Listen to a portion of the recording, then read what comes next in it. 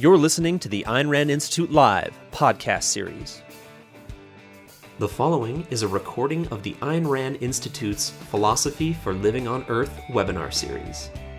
Sign up to attend the next webinar live at bit.ly/ARI-webinars. Why Be Honest? By Ben Baer. Good morning or afternoon or evening, as the case may be, wherever you are joining us from. Welcome to Philosophy for Living on Earth, coming to you live from the Ayn Rand Institute. This is a weekly webinar series that explores life's big questions and the answers to those questions from the perspective of the philosophy of Ayn Rand. My name is Ben Baer. I'm your host this week. Our big question for today is, why be honest? The way that we're going to run these sessions is I'm going to give a presentation for around 20 minutes. Then we'll open it up at the end for your questions and answers and discussion.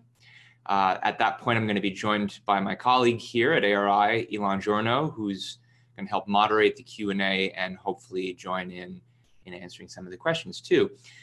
By the end of today, my hope is that you're going to have a better understanding of what I take is a very frank and honest answer that Ayn Rand gives to this question of why be honest, an answer that has always really resonated with me personally.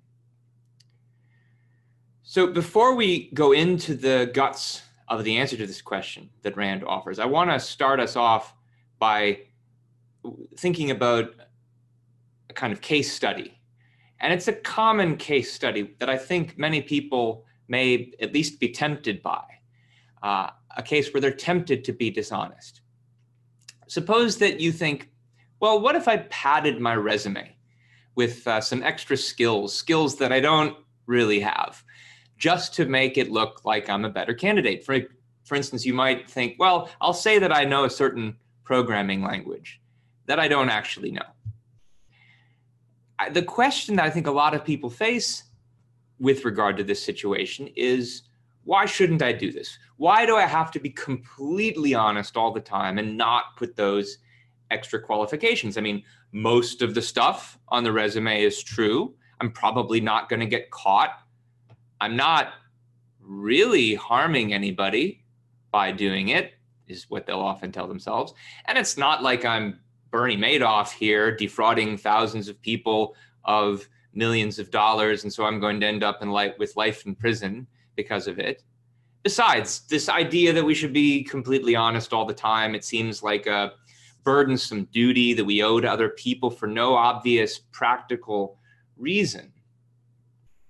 And I think this way of thinking about honesty will often lead many people to practice smaller scale dishonesty of this kind. We see it in lots of places. We see it in the sales people who say false or misleading things about the value of the products they're trying to sell you. And it's not that they're completely worthless goods, but they're not maybe quite what you expected. You certainly see it in the politicians who maybe keep some of their campaign promises, but certainly don't even expect to keep a lot of others. And this particular practice is so common that most people just write it off as completely normal and vote for the politicians anyway. So what, if anything, is wrong with this kind of dishonesty? Is principled honesty really just some kind of impractical, unnecessary burden that we discharge for other people? Or is there actually practical significance and value in this widely recognized moral virtue? Well, I think to answer that question, we need to first answer the question, what is honesty? There's some legitimate confusion that I think people have about this question that leads them, in some cases, to skepticism about the importance of principled honesty. And so, to clarify what honesty is, I want to start by saying something about what it's not, or at least what it is not simply. And one thing here is that honesty is not merely telling the truth. There's something more specific that honesty expects of us. I think showing what exactly it expects of us is actually going to help show us why it's not a burdensome duty. And to back this up, to show why honesty isn't simply telling the truth, I have two kind of sub-points under this. The first of these is that if you just tell some truth, that might not really be honest itself, because there is such a thing as a half-truth, which when presented is misleading. Presenting facts selectively can be dishonest. I think most people realize that the used car salesman who says, well, this car was checked by the best mechanics, most people will realize that when he says that, people are going to think, oh, so it must be safe, even though he doesn't mention that, well, they checked and they found out that it had some real problems. Likewise, if a politician shares a photo of the crowd at one of his rallies, crops out all the empty seats as if to suggest he's really popular, that this is a half-truth. This is being misleading. This is dishonest. Likewise, if you say on your resume, well, I studied this programming language, that will lead people to think that actually you know it, even though you studied it and let's say you failed the class or dropped out. Most people will say that kind of half-truth is still dishonest. So honesty isn't just about facing some selected facts. It's about coming to terms with the whole truth. It's about seeing the forest and the trees, the full context, the wider perspective of the reality that you live in. So that's one reason why honesty is not simply about telling the truth, because you have to tell or concern yourself with the whole truth. But a second subpoint under this is that honesty is also not just about what truths you tell to other people. Because I think most people will also recognize that you can perfectly well be dishonest with yourself. So that used car salesman who talks about how he had mechanics check it might actually convince himself that, well, this car has been driven for so many years and nobody's had a problem with it. It must be fine. It must be perfectly safe, even though, of course, that's true of every car that breaks down for the first time. And that politician who shows the selected photographs, he probably convinces himself, oh, he's a victim of the dishonest press. And so his propaganda is justified in retaliation against the dishonest press.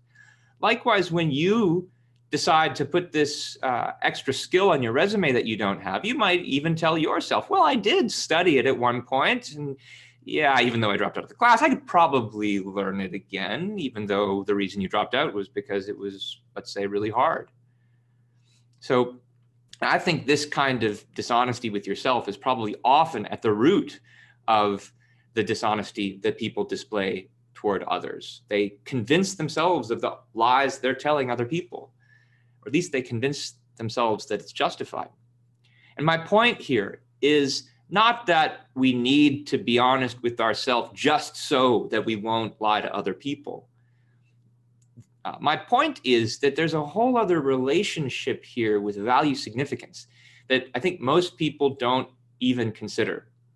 That is, maybe what's good and important about honesty and what's bad about dishonesty is not just about your relationship with other people. Maybe it's about your relationship with reality, your own personal relationship with reality. There's something important about that relationship that needs to be preserved. So to wrap up those 2 points that I've just made about why honesty isn't simply telling some truth to other people, here's, I think, a better positive statement about what honesty really is. What honesty really is facing reality and not faking it. And so it's not just about telling some partial, selective truth. It's about grappling with the whole truth, which is to say, facing reality as such. And it's not just about telling other people the truth. It's about facing the truth for yourself. I think that framing our understanding of honesty in this way will pay some dividends when it comes to understanding what values are at stake in the principle of being honest. Okay, so why do we need to be honest? What is so important about facing reality, refusing to fake it? There's two questions you could think about here. Do we need to be honest at all? And why do we need to be honest? I think once we understand why, the fact that we do is going to be particularly crucial. So why do we need to face reality and refuse to fake it? I think the basic and most fundamental reason that you can give here is we need to face reality if we want to navigate our way through it. Now, this is a point that's obvious to most people in the most obvious cases. So most people will say, if you want to navigate a mountain path, you need to pay attention to where you're going, to the trail, to the obstacles, and you shouldn't pretend that certain facts are when they're not. So you shouldn't pretend that you can just walk straight up the mountain. You need to actually find a path. You shouldn't pretend that you can jump across chasms when you can't, or that walking too close to those chasms is perfectly safe, and they're not really there. I think most people will also realize that you shouldn't pretend that pretending actually works, that you can wish these obstacles on your path away, that you can make yourself stronger, faster, more able in various ways just by wanting it to be true. Most people realize that in these kinds of cases, wishing doesn't make it so. The reality that you're encountering and trying to navigate through can't be escaped just by the power of your wish. But of course, my point is that what's true in this simple case is true in lots of other cases, true in every case as well. It's not just about navigating mountain paths. The same point is going to be true whether you're talking about navigating the auto sales market, the job market, or the political world. You need to be honest. You need to face reality and refuse to fake it if you want to navigate your way through life. Now, maybe it's not as obvious in every case what the right path is through life. Maybe there are many equally good options for you to choose from. But whatever they are, the fact still remains that those options don't respond to your wishes. And the obstacles in your path along that route through life also don't go away just because we wish them to. Now, you might say, well, all of this is fine and all this makes sense. But isn't some dishonesty still okay? You might think that one of the facts that you need to face about life is that deceiving other people in life is helpful or even necessary. But I think that that idea is itself a form of self-deception, because one of the facts that we're going to see as we look at this issue today is that an important fact about other people is that they're not just like inanimate objects that are obstacles on your path. They have minds just like you do. They have to deal with reality too. And this has important implications, I think, for how you need to deal with them. So why is it that we need to be honest all the time? That's the real question that I think most people think about when they think about this issue. Nobody believes in being dishonest all the time. It wouldn't work for obvious reasons. But they do think, well, maybe there's a tolerable amount of dishonesty that we can allow into our lives. However, what I'm going to suggest now is that this idea that there's some tolerable amount assumes that there's a line that we can draw around that tolerable amount where we can restrict ourselves to it. And just as long as we don't go past that, we'll be fine. But I'm going to suggest now that there's something in the very nature of dishonesty that makes it impossible to draw lines like this. Dishonesty is infectious. Lies cannot be contained. Once you pretend that one piece of reality is different than it actually is, you have to fight hard to keep it even nominally consistent. So for example, go back to the programming language on your resume. You said you could program in this language. Now at work, you're asked to write a program with that language. What are you going to do? Are you going to admit you can't? Well, if so, you've already been caught. If you don't admit it, how are you going to get the programming done? You're going to hire somebody else to do it for you? Where are you going to get the money to do that? How are you going to explain why you're spending this money? What happens when the program needs to be debugged? How are you going to help troubleshoot it if you don't actually know the language? Are you going to have to run interference now with the person that you hired to do it? You say that you learned how to do this in school, but you were an English major in school. So how do you explain that? And when you meet somebody who went to your program, who said that they were in that class and they don't remember you, what are you going to say to them? Why don't you have a programming portfolio? You can keep making up more lies to cover up those problems, but like the proverbial hole in the dike, once you plug it, others start to pop out, and you have to try to cover them too. You use another metaphor. The usual metaphor here is the idea of being caught in a tangled web of your own lies. I think it's a pretty good metaphor, but it's still not perfect, because one thing that's really important here is that it's not so much the web of lies itself that you're caught in. Where you'll get caught is in reality. You'll get caught by the facts of reality that don't accommodate themselves to the tangled web of lies that you've woven. And the reason why you get caught by reality is the more fundamental point, that reality is interconnected. It's connected by relationships of cause and effect. In reality, if you alter one fact, that has effects on others. What that means is that faking that some fact is real when it's not necessitates having to then fake the other effects and the causes of that effect. So for example, learning programming has real effects on what you're able to do with your life. And so if you pretend that you learn programming, you need to explain why these effects haven't obtained, or you need to fake the fact that you have, fake the fact that they have obtained.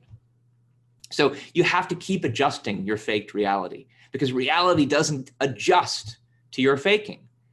And that's because of an even more fundamental philosophical reason. Wishing doesn't make it so. Reality is unyielding to your wishes. It doesn't care what you want to be true. It's out there whether you like it or not. Wishing that you had these skills doesn't actually bring them or their effects or their causes into existence. And you might even say, well, look, I know I don't have these skills. I only care about what other people think. But the same point applies to them, which is to say, the fact that they want things to be true or that they believe things to be true still doesn't make it true, still doesn't give you these skills, still doesn't allow you to magically cover up the missing causes and the missing effects. Now, even here, you might say, well, I know that too. I know that nobody's wishes makes things true, but I don't care about actually having the skills. All I want is, let's say, the money that I get from the job that they hire me to do. But now here, I think the question becomes, what's the value of the money that you get in a situation like that, where you have to rely on other people's, in effect, their stupidity and their delusions?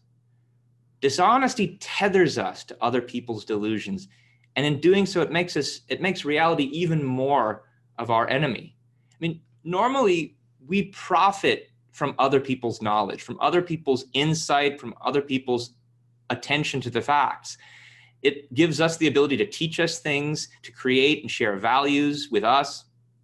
And so wouldn't we normally want to have a boss, for instance, who hires us, who has a good attention to detail, who, just as much as he cares to check your references and to check whether you really have the skills you say you do, also cares to check the company's finances, wants to make sure they're in the black, to make sure that you actually get to keep the job that he gives you? Why then would you want to work for a boss who doesn't check the details? Why would you want to be in this kind of blind leading the blind relationship? Now, you might say at this point, and I think the only thing you can say at this point is, that's all true, but you still might get away with it. And that's true. You might. If you just pad your resume, you probably won't end up like somebody like Bernie Madoff. But here, I think the question is, why would you want to live a life where you risk becoming somebody like him? Even if nobody else finds out what you've been up to, there's one person who's always going to know, and that's you. Whenever you feel like you need to pad the truth with extra little lies, you're sending yourself a message. You're sending yourself a message that you can't handle the truth. For example, when you say, I don't think I can get by with my existing job skills, I need to make them look better than they actually are, you're sending yourself the message, it's more important to delude other people about what and who you are than it is to, I don't know, actually spend some time developing your skills, learning new things about reality, maybe changing jobs if this one isn't satisfying to you. Rather than developing those skills, you're spending all your time trying to blind other people to what's actually true. This only deepens your conviction that you can't handle reality. I think the sum total of this point is that dishonesty negates your self-esteem. And if you read about Bernie Madoff, you'll find out he had an extreme inferiority complex. He thought the market was rigged against him, so he didn't bother learning any actual investing strategies. He spent his money trying to cover up past losses to create the impression that he was actually a winner. So, the more that you feed this flaw in your self-esteem that leads you to want to pad the truth, the more you give yourself a soul like Madoff's, and you might not end up in jail like he did, but what value is any money that you make going to be when you don't have a self that you esteem that can actually do things that you value with that money? What do you want to do with this money if you don't actually enjoy what you're doing with it? And there's more to be said about that point, but maybe you can ask me some questions in the Q&A. Okay. Final point to make here is that all of this put together suggests that we're not talking here about a burdensome duty that we owe to other people just because somebody said so. Keeping reality as your ally, as opposed to making it your enemy when you're always trying to cover up what's true for fear that other people smarter than you will see it, that is a source of anxiety. That is not a way to live a happy life full of self-esteem. And so you want to live in accordance with reality. You don't want to live in fear and guilt of the reality that you're not looking at. These are all themes that were sounded by Ayn Rand when she wrote the following about the virtue of honesty in the climactic speech in Atlas Shrugged. She said, honesty is the recognition of the fact that the unreal is unreal and can have no value, that neither love nor fame nor cash is a value if obtained by fraud, that an attempt to gain a value by deceiving the minds of others is an act of raising your victims to a position higher than reality, where you become a pawn of their blindness, a slave of their non-thinking and their evasions, while their intelligence, their rationality, their perceptiveness become the enemies you have to dread and flee. That you do not care to live as a dependent, least of all as a dependent on the stupidity of others, or as a fool whose source of values is the fools he succeeds in fooling. That honesty is not a social duty, not a sacrifice for the sake of others, but the most profoundly selfish virtue man can practice, his refusal to sacrifice the reality of his own existence to the deluded consciousness of others. Takeaways. 1, first, get clear on what honesty actually is. It's not just about telling the truth to other people. It's about facing reality and refusing to fake it. We need to do that if we want to navigate through reality. And this has supreme, selfish, practical value. Okay, that's all I've got for content. I will mention a few things to take a look at if you want to learn more about this topic. One is the book that I referenced earlier, Atlas Shrugged. Many of the characters, it's not just in the speech. There's a clear contrast drawn between the honest and the dishonest characters, and we get insight into their minds, insight, especially with the dishonest characters, what the consequences of their evasion are, how they can't contain their lies. Objectivism, the Philosophy of Ayn Rand by Leonard Peikoff has an excellent section in its chapter on virtue about the virtue of honesty. And I also want to recommend this book by Dr. Tara Smith, Ayn Rand's Normative Ethics, which has a whole chapter just on the virtue of honesty. I'll also point you quickly to, if you go to the Ayn Rand lexicon on the Ayn Rand Institute's courses site, look up honesty. You'll see some of the passages that I mentioned today, plus a few others. And I'll also now ask you to join us again next week when my colleague Aaron Smith is going to give another one of these weekly webinars on the topic, Do I Need a Philosophy? Same time next week, Wednesday, 11 a.m. Pacific, which means 2 p.m. Eastern.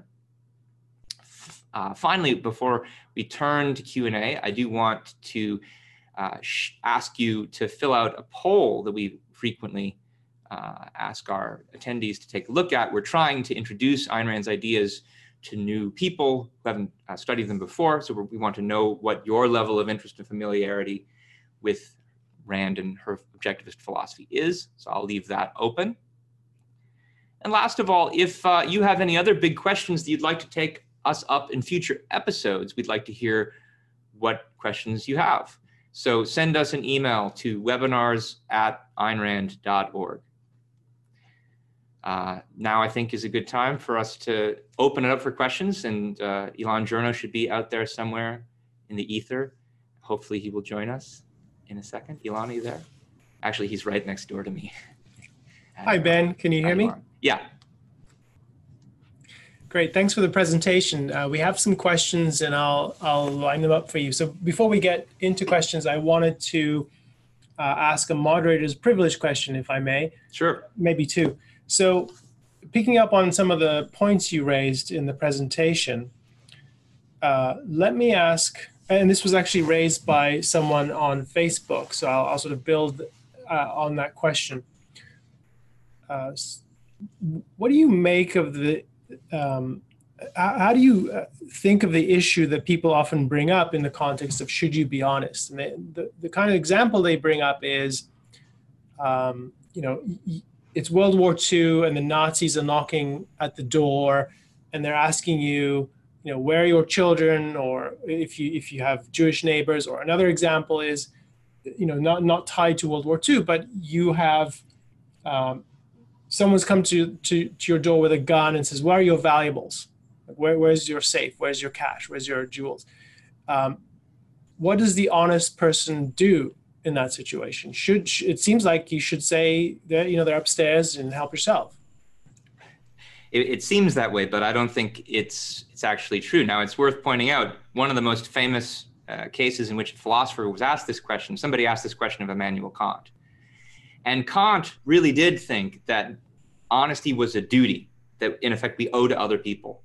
And he thought it was what he called a categorical imperative that you must tell the truth in all cases. And so he thought you should tell the Nazis where the people you're hiding are. There's a big contrast here between Kant's view and Ayn Rand's view. And it helps to reflect back on the first point that I made in the webinar about understanding what the principle of honesty is really all about. So one issue is that it's not all about what you tell other people. That can often be a very important application of it, but that's not the principle. The principle is recognizing reality and refusing to fake it. Now, just like with any other principle, whether in ethics or in science, principles have different applications in different contexts. So just like the principle, and if you take a look at the webinar that Keith Lockitch did a few weeks ago on principles, you'll see him describing the following kind of point in more detail. The principle of the law of gravity says that bodies are attracted to each other by a certain force. It doesn't say things always fall down. If an airplane has the force of lift, it counteracts the force of gravity and it can stay in the air. That's a special circumstance where the law applies differently than it usually than it does in other circumstances. Likewise with the kind of murderer at the door case. The principle here is recognize reality and don't fake it. And if the reality here is that there's an evil person threatening your values, there's no obligation to tell him the truth. You're recognizing the truth for your own, and you're realizing the thing to do here is to lie to him to protect those values. You're not trying to gain a value by telling him some truth. This is not some fraud that you're engaging in. You're trying to protect something that's rightfully yours from somebody who doesn't have any right to it. Okay, great. So let me pose a question raised by Sam in the Q&A module. Sam asks, how does honesty relate to selfishness? So you put it in your presentation, but it seems like, I think a lot of people would find the opposite perspective really appealing, that selfishness really is on the side of, well, it's your advantage to cheat people. And so maybe you can elaborate on how the two are related. Yeah, there's at least two more big points that I would want to make in response to this. First is one that I was just starting to touch on toward the end of my presentation, that it matters how you obtain something. Whether something's going to actually be of value to you depends on how you obtain it. Ayn Rand once used an analogy in a slightly different context of saying, getting a picture gallery at the price of gouging out your eyes is not actually of value to you.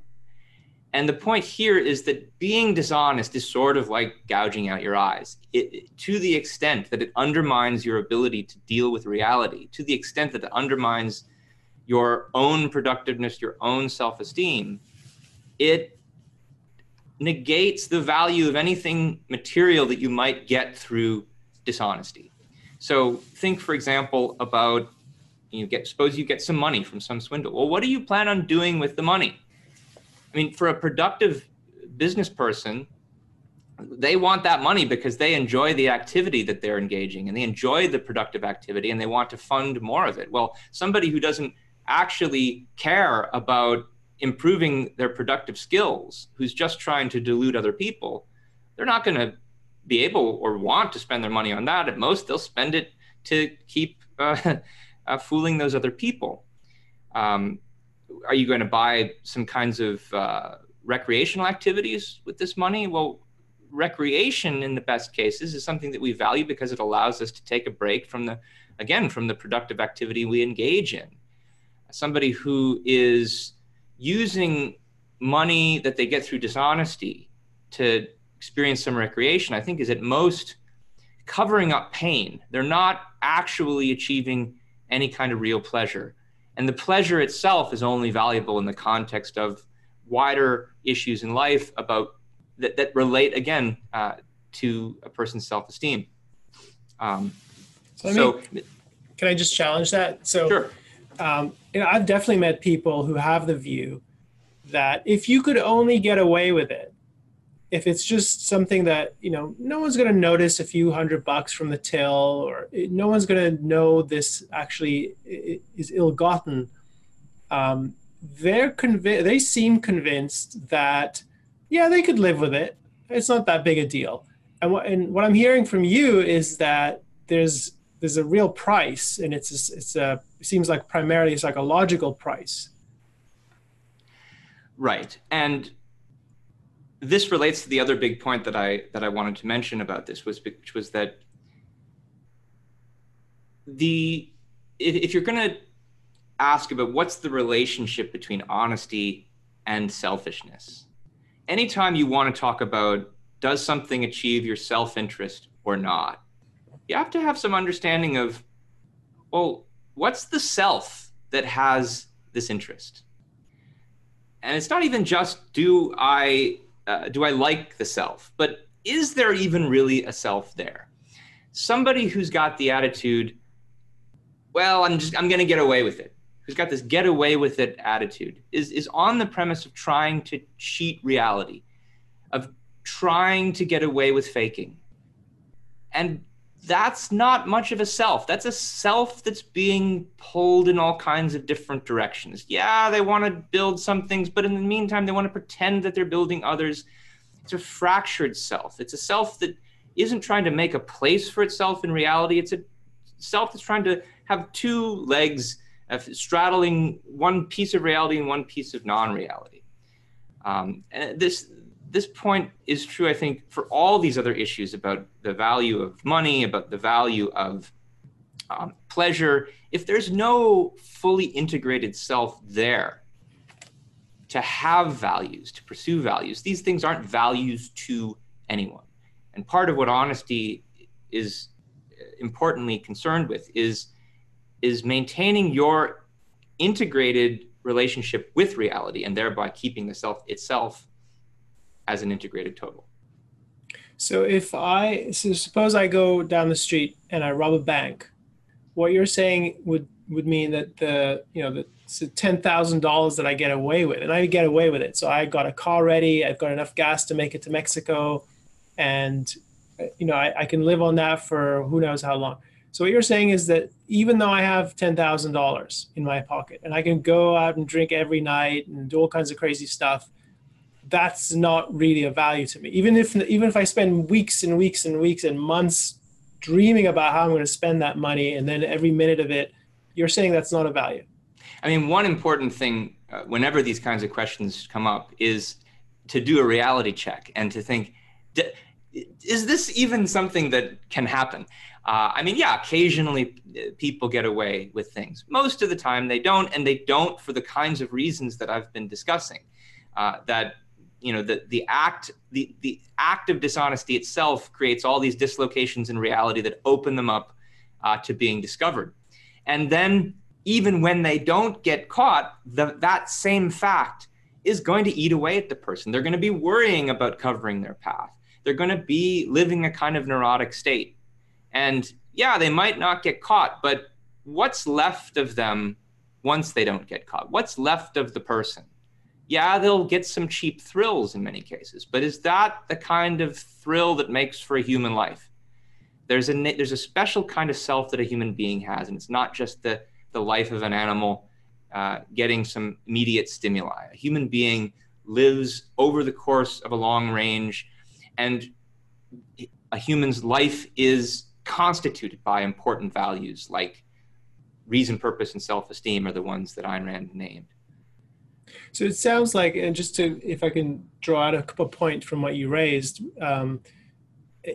really central to understanding Ayn Rand's perspective on why be honest, her answer to that is sort of the wider picture of her view of, she has a definite conception of what it means to define your interests as an individual, what kind of life is appropriate for a human being, given our characteristics, our unchangeable characteristics as human beings. It's part of who we are as humans that we need to live a certain way, do certain things in order to live. And there's all sorts of characteristics about us that are universally true. So there's this whole kind of philosophical perspective that you can't just drop that whole set of facts about who we are, what it means to live, what consequences there are psychologically to certain kinds of behavior, and what other kinds of actions make you happy and not make you happy. Those are objective facts in her view. And so this issue of what happens to the guy who supposedly gets away with it is, I think this really ties into the point you raised about you have to be honest because it's you and reality connected. It's your relationship with the reality that comes first, not whether the police found you or somebody caught you in a lie. Even if nobody catches you in a lie, even if the police never are onto you, you will be always aware that you faked something significant. And there's a whole dynamic that unfolds once that happens. And this comes from a conception, like a philosophical conception of what human life is about. Yeah, and the bigger thing that you faked, so like the bigger score you get from the bank, the more there is then to worry about. And so, yeah, if you fake something really, really tiny, it's going to be easier to patch it up.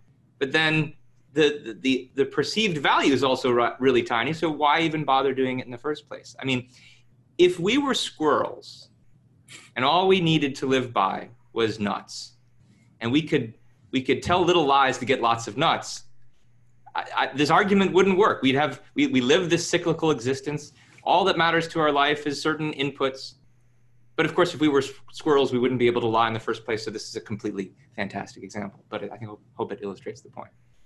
All right, let me take this in another direction. So in answer to the question of should you tell the truth to the person at the door with the gun asking where are your valuables, you said, no, you shouldn't. So, and I agree with that. That makes sense to me. But turning that around, it sounds like what you're saying is sometimes to be honest, you have to tell a lie. Yes. Is that your view? So just explain what you mean by that. So you're saying that there can be honest lies? That's maybe a paradoxical sounding way of putting it, but I don't think it's wrong. The principle of honesty is that it's crucial for you to face reality and not fake it. In ordinary social circumstances, your interests and the interests of other people who are engaging in peaceful trade with you are harmonious. And yeah, you should tell the truth to them. That doesn't always even mean that you should volunteer everything to them, but you shouldn't deceive them.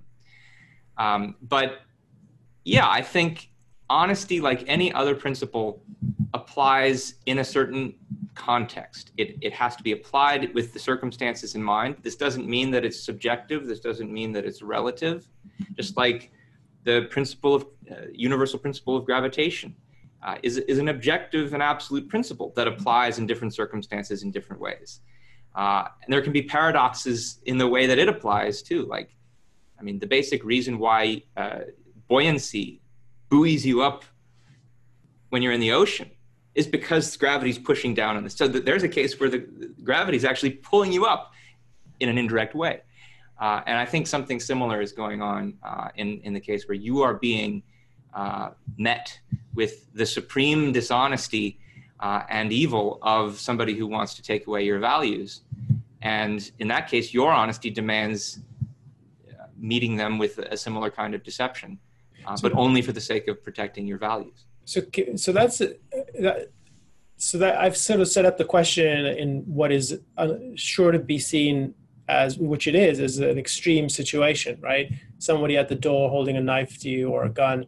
But are there situations day to day, and maybe I don't know how often you think they come up, but are there situations where you think, no one's holding a gun to my head, but the right thing to do here is not to tell, just to tell an untruth, maybe. Or maybe that's a better way to put it. Yeah, so give a concrete example of that if you can. I think it can come up in less extreme cases. I also don't think it's too common, but they do exist. The clear example here is what they call the privacy lie, where somebody is asking a question, say it's a nosy journalist, and it's like, are you having an affair with so-and-so? And if you answer yes, of course, you've given away the information. If you say no, they might read certain implications into that and still think that you're guilty of something. And so the very act of, if you simply refuse to answer, they might read certain implications into it. And so you might need to say no to cover up something that is rightfully your private matter. Now, I think the principle here is the same, which is that just like the murderer at the door doesn't have the right to enter your house, steal your goods, kill your loved ones, there's information about your life that certain people don't have the right to access either. And this is the reason why we have the right to control. This is why people talk about a right to privacy, and why there's even, you have a right to maintain a certain reputation, and why laws against libel and slander are, I think, justified. So there's a broader conception here of what you have the right to, apart from narrow kinds of goods and property. And I think that same point has to be taken into account when looking at the other things where, like, privacy lies might be justified. I don't think these come up too often because there are only so many ways that people can ask questions that get to things they don't have the right to get to. And I think most of the time, your interests are best served and your values are best protected when you either tell the truth or you simply refuse to volunteer answers. It's only in the rare case where simply not saying anything, where inferences could be drawn from it that would endanger you. That's, I think, the main case where something like a lie would be justified. Okay. So building on that, in the presentation, you talked about half-truths and how they can be really essentially dishonest. I want to ask you about, in the context of the present discussion, regarding when there might be a situation where the context makes it so that it's appropriate to tell an untruth. what's your perspective on what people call white lies? First of all, what do you take them to be, and how do you evaluate them? So a white lie is a lie that you tell to somebody to spare their feelings. Somebody asks you, what do you think of this article I wrote? And you actually don't think that it was a very good article, but you don't want to make them feel bad. So you say, oh, it was great. It was great. And the same principle applies here, except in a kind of double way, which is that reality is our ally, not our enemy. And if you think you're doing your friend a favor by helping them to lie to themselves, by helping them to delude themselves about certain truths, just like you're not doing yourself a favor when you lie to yourself, you're not doing them a favor either. Now, this doesn't mean that there are no principles of etiquette that apply to these kind of situations where, you think that there's a serious problem with the person's article, and you don't want to just come out and say, it's a terrible article, I hate you, go away. There's tactful ways to deal with these kinds of situations, but and it may even be the kind of case where you want to try to just not comment and leave it to them to try to figure out, why doesn't this person want to comment on the article? And they can often learn from that in important ways. But if you're helping them to fake, that's not helping them out. And you're also, I think, lying to yourself about your intentions and the value of that person to you, if this is the way you think you help people. Yeah, one thought that comes up here for me, I think is maybe helpful, is that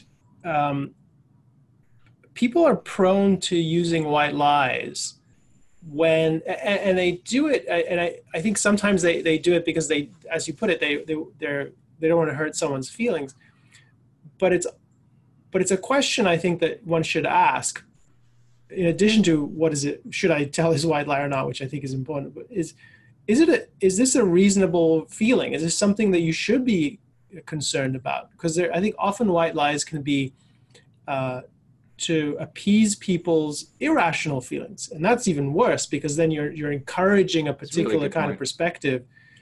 So I mean, I think this happens in families all the time. So you don't tell your mother that you're dating someone who's non-Jewish because she's bigoted, and you don't want to hurt her feelings, but you're not willing to admit it's because she's bigoted, and she, if you told her, she would be upset. Now, is it right for her to be upset? Is this a reasonable perspective on her part to have this kind of emotional framework? And this occurs with other kinds of things too, not just with sort of racial or ethnic kind of things. And the other thing connected to this, which is, I was in a discussion once, and this issue of telling white lies came up. One of the participants was a doctor, and someone was saying, oh yeah, well, doctors do this all the time. And the doctor in this conversation was irate because he said, no, I would never tell a white lie because it's so destructive to a patient. So this is someone who's seen what it looks like to lead a patient into false hope. And I think it's a helpful context because obviously not many people, you and I are not medical doctors and we don't have those situations, but I think it kind of isolates the facts and their consequences when you think about, okay, so do I want the doctor to tell me that I have a cancer diagnosis and here's what I might do about it, or do I want him to make me feel good about how I, my situation? Then you're really able to say, well, no, the facts really matter here, and they matter to my life, and I would not trust a doctor if he did that. So it poisons the relationship and the trust that could arise there.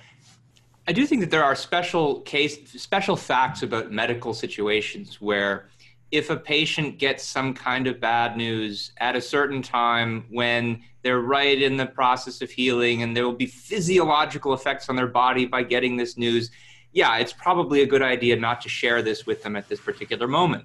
But that doesn't mean that you lie to them. And I think for the kinds of reasons that you're saying, especially if The patient needs to use their mind to comply with the treatment and to get better. Yeah, and I just want to draw out that this point that I think is overlooked. So I think Ayn Rand was adamant that white lies are really destructive to human relationships, and in particular because, I mean, one major reason is if the person that you are either have a romantic relationship with, or if they're a friend, or whatever the form of the relationship you have with them, if you discover that they told you a white lie, just follow the logic of what that means about their view of you and what they think, what kind of facts they think you're able to handle or not. So this goes back to your presentation, Ben, when you said the premise of some of these lies is you can't handle the truth, this kind of behavior. And it far from, so if a motivation people have for white lies is sometimes to ease social tension and avoid friction, like the example you gave with somebody who wrote an article you think is not very good. In fact, what a white lie does when it's discovered, or even if there's suggestion that it might be a white lie, it really poisons the relationship, because it's no longer one of really open and frank interchange of, well, this is what I value, this is what I think of you, this is how our kind of value to each other stands. I think it's patronizing and condescending often to realize that someone told you a white lie because you couldn't take the truth. And all the same points about how you can't contain lies apply here in important ways as well. So take that example about lying to your mother because you're dating someone who's not Jewish. What happens if you get married to this person? Are you going to fake the whole religion for the rest of your relationship? And what happens when you have kids? And why aren't you raising the kids at the synagogue and so forth? I mean, that's something like that, especially where you have an ongoing relationship with the person, where there's so many more opportunities for them now to catch you in the lie, applies in spades because it's an intimate relationship. So we're running low on time. So there's one question that touches on what we've been discussing so far from Steve, and maybe you can use this just to kind of summarize these different issues. So there's half-truths, white lies, sort of incomplete perspective on truth. So his question is, and blunt and sort of coming out in a maybe overly harsh way in terms of giving negative feedback or something like that. So Steve's question is, can you distinguish between being honest and being overly blunt? So I think this might be a way to kind of put a capstone on this conversation. I can make that distinction, though I'll tell you up front that it's sometimes a hard distinction to make in practice, because the truth is sometimes difficult to grapple with. And so it's not always easy to know exactly how somebody's going to take something. And so what the right way to put it to have the most effective impact on them is going to be. But there is a difference. And I think if you're being honest with yourself in trying to think about how am I going to tell somebody something, and if you're being honest about the nature of the value of the relationship, that will guide you in understanding, am I telling them this because I think they really need to know it? Or am I telling them this because I like to get a rise out of the person and see them sweat, or I like to show off how much better I am at knowing things than they are, or something like that. And so, I mean, the difference there has something to do with your motivation going into it. Now, you can have the best motivation and still slip up. It's difficult, but there's definitely a difference. And I think you get better with it with time. So being the designated parent here, so I have two kids. I'll offer a perspective on this because it comes up with children, it comes up in the workplace, it comes up everywhere, really.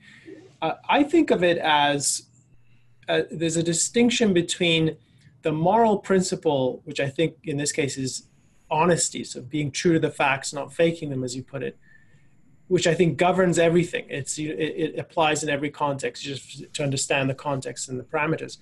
And then distinguished from that is the issue of communication.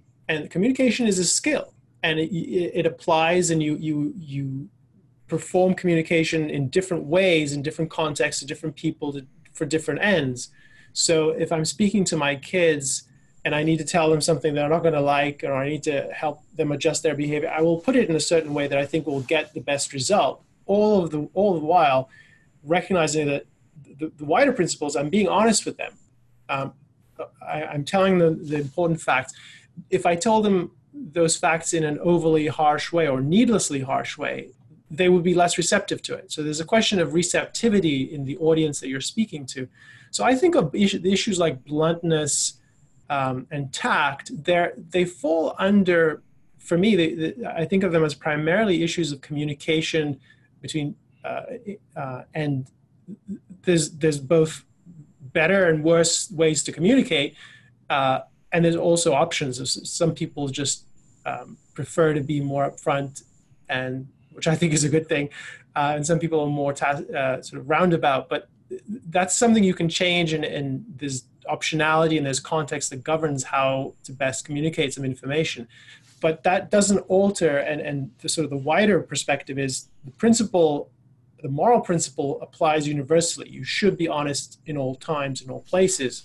What that looks like, as you were explaining, Ben, depends on the context and the facts that are relevant.